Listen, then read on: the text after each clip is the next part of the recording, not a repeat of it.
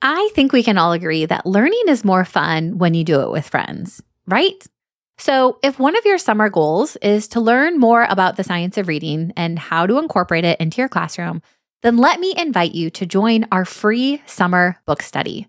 During the month of June, we are going to be hosting a free book study for teachers just like you, where we are going to work our way through the book, Shifting the Balance, 6 Ways to Bring the Science of Reading into Your Upper Elementary Classroom. And we'd love to have you join us. We're going to read 1 chapter a week, and inside our book study Facebook group, you're going to get to participate in things like our weekly Facebook Live, discussion posts, you're going to get some really awesome freebies, and the chance to win some stellar prizes. All of this is going to help you align your instruction with the science of reading next year. It's going to be fun, and even if you don't think you'll have time to read every single chapter, still consider joining. You're going to get a lot out of the group, even if you don't have time to read the entire text. So I hope to see you this summer where we can all learn alongside each other. You can sign up at stellarteacher.com/bookstudy. That's all one word, stellarteacher.com/bookstudy, and I'll see you inside our group. You're listening to episode 19 of the Stellar Teacher Podcast. Teaching literacy is tough, but with the right tools, you can be not only good, but great. Amazing. I'm talking off the charts impactful. Hey, I'm Sarah Marie, a literacy specialist with over a decade of experience working as a classroom teacher and school administrator. Tune in each week to this podcast to hear no-fluff lesson ideas and strategies that will help you feel confident in your abilities to truly grow your students as readers. Are you ready? Let's dig in. Hey friends, and welcome back to another episode. I am always so excited to start off your week with this podcast. And this week is a continuation of last week's episode, which was all about reading conferences. So if you missed it, or if you're new to reading conferences, you might want to go back and listen to episode 18. And in that episode, I talk all about how you can use the needs framework to structure your reading conferences. This means that every time you sit down to confer, you're going to follow really the same formula for all of your conferences. You're going to spend time noticing, exploring, encouraging, develop, and strengthen. And that's a super simple way just to make sure you're getting the most out of your reading conferences. Like I said, if you missed last week's episode, go back and give it a listen. There's also a freebie that I have that walks through that framework that I'll include in the link to this show notes as well. So if you missed it last week, you want to go ahead and grab it this week. I try to keep these episodes short because I know y'all have a lot going on. And I also don't want to overwhelm you with tons of new content in one single episode.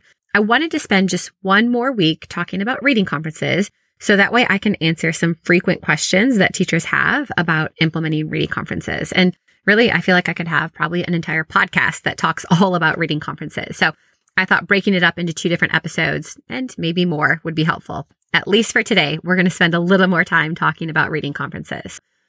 Before I jump into a bunch of rapid fire FAQs, I did want to spend just a little bit of time talking about the best way to launch reading conferences in your classroom. Whether you're doing reading conferences right now for the first time in May, or if you're thinking ahead to next year when you start reading conferences from week 1, there's a few things for you to keep in mind.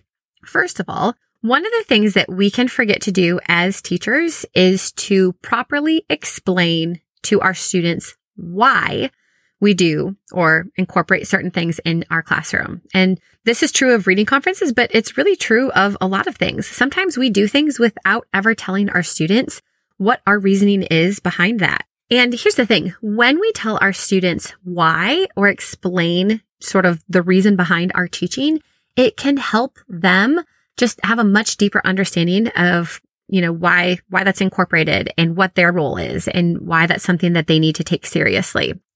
Once I got serious with reading conferences and I started to do them a little bit more regular with my students, I noticed that a lot of my students would be nervous when I would sit down next to them for a reading conference. And I would notice that for some students, they would tense up and they would start to fidget with either their fingers or their notebook. A lot of times they would look at me asking for permission. Can I go back and look in the back of the book for, can I go back and check things? And then at the end of the conference, they would ask, how did I do? Did I get my questions right? What's my reading level? And I realized that my students didn't really understand the purpose of a reading conference.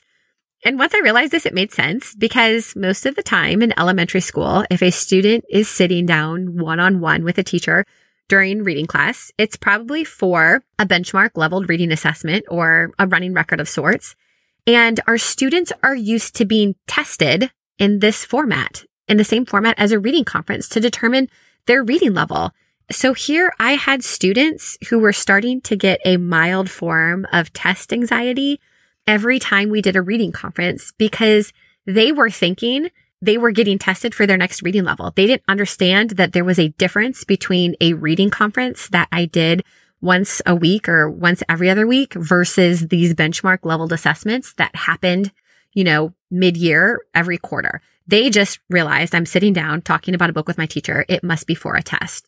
I realized that it is important from the beginning to really explain to your students what a reading conference is, why it's important, and make sure students understand how it's going to help them grow as a reader. If you take time to do this, it really will increase the investment and the motivation and the excitement for your students about reading conferences. And we know that we want our students to be invested, motivated, and excited about reading. So take the time to introduce and explain it to them. One of the things that I like to do, usually during the first 3 weeks of school when I'm launching Reading Workshop, and I'm sure that's something we'll talk about later this summer, but really taking time to set up your reading expectations and routines. And I like to dedicate a few of my mini lessons to talking about reading conferences. So this means that when a whole group lesson, we're talking basically, and I'm teaching my students how to do a reading conference. So rather than, reading a text or talking about a specific reading strategy, we're talking about reading conferences. And I like to explain what a reading conference is. And I make sure students understand the difference between a reading conference and an assessment. So they know that this is not a test, but a reading conference is going to help them grow as readers. I like to either create an anchor chart or even just show my students a T-chart to help them understand what my role is during a reading conference, that I'm noticing their reading habits, that I'm encouraging what they're doing well, and that I'm giving them one small thing to work on. But we also want to talk about what is the role of a student. So that way students understand their job. Their job is to share their reading life with me. So this means they need to be able to talk about what they're working on, to talk about the strategies, that there's no right or wrong answer, that it is simply just sharing what is working and what isn't working. I think it's even important for students to know that during a reading conference, it's really their opportunity to have one-on-one uninterrupted time with a teacher. So if they have questions about something, or if they're struggling with something, it's okay to talk about that. That's kind of the whole purpose of a reading conference. You can also show your students the needs framework. So that way students know what to expect. I think anytime a student knows what to expect, it just helps them prepare. So if students know that during every conference, there is part of the reading conference where you are going to develop them as a reader and you're going to share a teaching point or something they can work on. If students know that's coming, they're not going to view this as something that they are failing at or something that they did wrong or take it personally. They're just going to realize that that is part of how we do reading conferences. I also think it's important that you talk to your students how often they can expect to have a reading conference. This is also good if you need some accountability. If you're trying to do something more frequently in your classroom, just tell your students what the goal is, and then they will hold you accountable. They'll say, hey, you told us we're going to do reading conferences every week. It's been 2 weeks since we've done a reading conference. Just tell them when they can expect it. And I think you can also point out that a reading conference is going to really help them identify and reinforce what they're doing well. So they're going to feel more confident as a result of them. And make sure they know that they're meant to be fun. This is a chance for you to have a one-on-one conversation about books with your students. And who doesn't want to have that? Just make sure your students really understand what a reading conference is, what their role is, and how it's going to help them as a reader. Like I said, I usually like to do maybe 1 or 2 mini lessons all about a reading conference and how it helps students. And then I also like to model, to show students what a reading conference looks like before we start incorporating them. One way that you can do this is by doing a fishbowl model. And really what this means is you're going to pick one student who's going to model with you, and you guys are going to conduct a reading conference while the rest of your class watches. You could have you and the student be in the center of the carpet and all of your students are around you, or you could go sit at the student's desk and you could tell your students to gather around, however it is, but you just want all of your students to be able to observe this reading conference. What I suggest is before you do this model is you think of what is one student that I could, a student that's going to be brave and comfortable and not going to feel uncomfortable having a conference where the whole class can see. And you maybe want to actually have the actual reading conference with one student ahead of time and then ask their permission. Would it be okay if we repeated this exact same conference, but with the rest of the class watching? While you're modeling, you want the rest of your class to observe what's happening, and you want to point out each part of the needs framework. So that way your students can see what's happening. Let them know that if you are watching them and you're jotting down notes, that you're just taking your observations, that's the first part of the reading conference. A lot of times students get nervous or worried when they see a teacher looking at them and writing something down. If they have a past history of, behavior issues or something, they might be worried. I would always have students say, what are you writing down? Are you going to tell my mom? Did I do something wrong? Let them know that I'm just observing. This is the first step of the reading conference. And then when you encourage the student, point out to them, okay, the next step of the reading conference is I'm going to explore. I'm going to ask open-ended questions. Make sure students understand the difference between an open-ended question and like a closed-ended question. Again, a lot of times our students have this idea that questions have right answers. But with an open-ended question, you're not trying to ask a question that has a right answer. You're just trying to collect data and information. So make sure your students understand the types of questions you're going to ask and how they should respond. You can walk through and model each part of the reading conference and highlight it to the students. So that way your students know exactly what to expect. I like to model a reading conference to the whole class for a few reasons. First of all, if you think about it, students play a really important part in the conference. It is really a student-led conference because you are responding to what the students are doing. You're responding to their behaviors. You're responding to their strengths. You're responding to areas and opportunities for growth. So the more familiar your students are with the process and what the ultimate goal is, the more comfortable they're going to be really taking ownership of their role during a reading conference. And your conferences will be so much more successful if your students are keyed in to what the conference looks like and what you're expecting of them during the conference, which again, the ultimate goal is to reinforce and grow your students. Now, the second reason why I like to model reading conferences is it helps students realize and it helps them see what a fun and special time a reading conference is. It really is. They are so much fun. If you think about it, it's your chance to give students undivided attention from you, their teacher. And we have so many students who are just hungry and craving for attention. This is a chance for you to give them that with a positive experience about reading. And I know that all of you as teachers have experienced interruptions and distractions during your reading block. And I'm sure that you've had students come up to you in the middle of a small group lesson and ask if they can go to the bathroom or if they can sharpen their pencil. And these are things that you want to avoid have happening during a reading conference and really all times. But because reading conferences are so short, you really don't want them to be interrupted. I think when students can observe and see what is happening during a conference and they realize how short they are and how important and how powerful, and you really communicate what a special time it is for, them as a reader, they will be a little less likely to interrupt you during a conference because they have observed how important it is and they can understand the type of experience they want to have and they want to hopefully honor and give that to the rest of their classmates. So it can just be helpful to sort of set the norm that this is what happens during a reading conference, and we as a class are going to protect reading conference time for all students. So modeling can be such a good way to just sort of help set that expectation. If you're wondering kind of the best way to get started with reading conferences, that's my advice. Teach students what they are before you jump into it. Make sure they understand the framework and the goal. Answer any questions they have. You want them to feel comfortable and excited. You also just kind of want to hype them up. Let them know, okay, next week we're getting started with reading conferences. You can even have a time slot sign up so you can let students pick the time of their first reading conference. And you want to celebrate them, make a big deal out of them. You want this to be something that your students look forward to, and taking a little bit of time to teach them about the framework and what reading conference is can help eliminate some of the confusion and help prevent your students from feeling like a reading conference is a test or an assessment, and help them feel comfortable that this is meant to be a tool to help them grow as readers. I just wanted to kind of take some time to talk through that before we jump into some of the frequently asked questions. So one question I often get from teachers is, how often should I do reading conferences? And my answer to that is as often as you possibly can. You guys, I get it. Time is limited, and there's also so many different things that are fighting for your time during your reading instruction. A couple things that you can consider. First of all, if you are not giving yourself enough time to refine and perfect reading conferences, they are probably never going to become a super effective part of your reading block.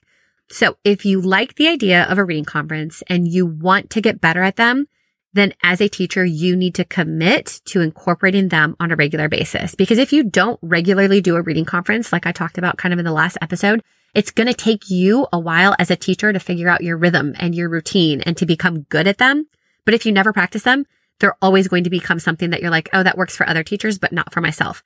But if you want them to work for you, they can. You just have to practice them. I like to encourage teachers, I think at a minimum, try to confer with each student once a month, which really isn't too bad. That is really like having one reading conference a day. So all you have to do is find 8 to 10 minutes a day for a reading conference. The other thing is that the frequency might vary from student to student. And so you might have one student who needs some extra support during certain seasons. And so that student might need a reading conference every single week or more if you have it. But you have other students that might be doing just fine with small group instruction. And maybe you only need to confer with them once a month just to really check in with what they're doing. Reading conferences, again, how often should you do them? As often as you can fit them in. Obviously, the more you do them, the bigger impact you're going to get out of them. But I think if possible, try to connect with your students at least once a month for a reading conference. Another thing that teachers ask is, what is the best time to do a reading conference? You know, especially if you feel like your reading block is already squeezed for time and you're struggling to get everything in, you know, when should you do these? So again, my answer to this might be kind of lame, but do them whenever you can find the time. And there have been a few different options or scheduling sort of like tricks, hacks that I've used in the past that seem to work. For a while, I would do one reading conference every single day, just at the start of our independent reading block. So after we did our mini lesson, my students would go back to their desks, they'd get out their books, they would get out their journals, and they would read. And during that time, I would just pull one student and I would start off that time with a reading conference. And this just allowed me to consistently practice reading conferences. I made it a priority. And for a while, I tried to do them at the end of my reading block after my small groups, but I had a bad habit of letting my small groups go longer than they should. And so I realized if I did reading conferences first, I never had to worry about missing those. So I would do reading conferences and then I would have time to pull 2 small groups. I, for the most time, would have a 45-minute independent reading block. And so I would be able to do one reading conference that was around 8 minutes and then 2 small groups that were both around 18 minutes each. And that really worked for me. Another thing that you could try to do is squeeze in reading conferences during any weird transitional time that you have during the day. And I know they exist. They exist at every school.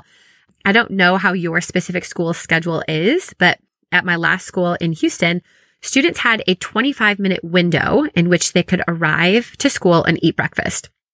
Students would start showing up in my classroom around 7:20, but I was not allowed to start my instructional day until 7:45. So that means during that 25 minutes, they are unpacking their bag, they're doing morning work, they're eating breakfast, they're going to the bathroom, they're filling their water bottles. But 25 minutes is a really long time for students to transition to start their day. So of course, we had various morning routine assignments, whether it was, independent reading or finishing up their homework or some centers or technology time.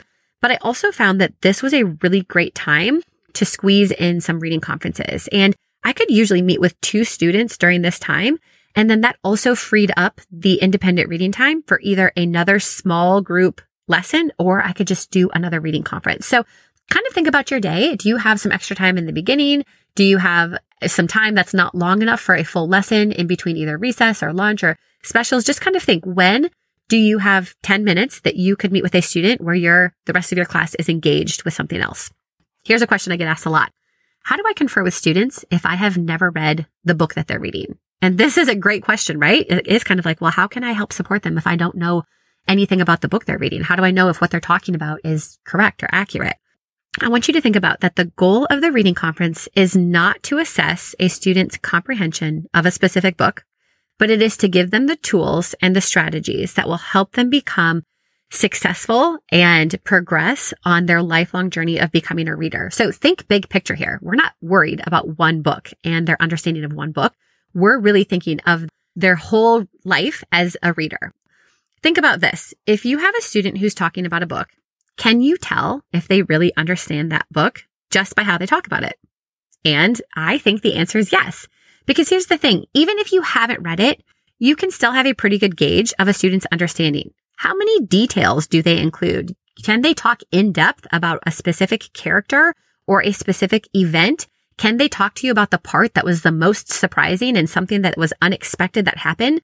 Do they share personal connections or questions that they asked? Do they talk about how they're excited to read the sequel because they want to see if something happens in the book? Think about the tone of their voice. Do they have a lot of upspeak? And as they talk, does it sound like they're not really sure what happened? Or do they talk with confidence? And can they specifically recall, their favorite part of the story? So think about even just how they're talking about the book. Do they have a favorite part? And can they connect to the emotion of when they're reading? Have they made it personal? Even if you don't know the book, you can still listen to a student talk about a story, and they can give you lots of clues that you can use to help figure out if a student understands what they are reading or if they have really no idea what's happening in the text. The other thing to keep in mind is that you will be asking students questions during the Explore section that might not have anything to do with their specific book, such as, what genres have you been reading lately? Why did you select that genre? What strategies have you been using with your book? How have they helped you? Why did you select this book? These open-ended questions are going to tell you a lot about your students as readers, and their answers are going to give you insight that will allow you to develop them and encourage them on their entire reading journey, not just specifically helping with that one book. Just feel confident knowing that even if you have never read a book that they are reading independently, you as a teacher can still develop and teach and empower them to continue to grow. Another question that teachers have asked is, what are the rest of my students doing while I'm doing a reading conference? I want you to think about reading conferences really in the same way that you think about your small group instruction. So a lot of times teachers will have their students either engaged in independent reading, in reading centers, in book clubs. And when the rest of their class is busy and engaged in these meaningful tasks, then they pull small groups. You can do the same thing for reading conferences.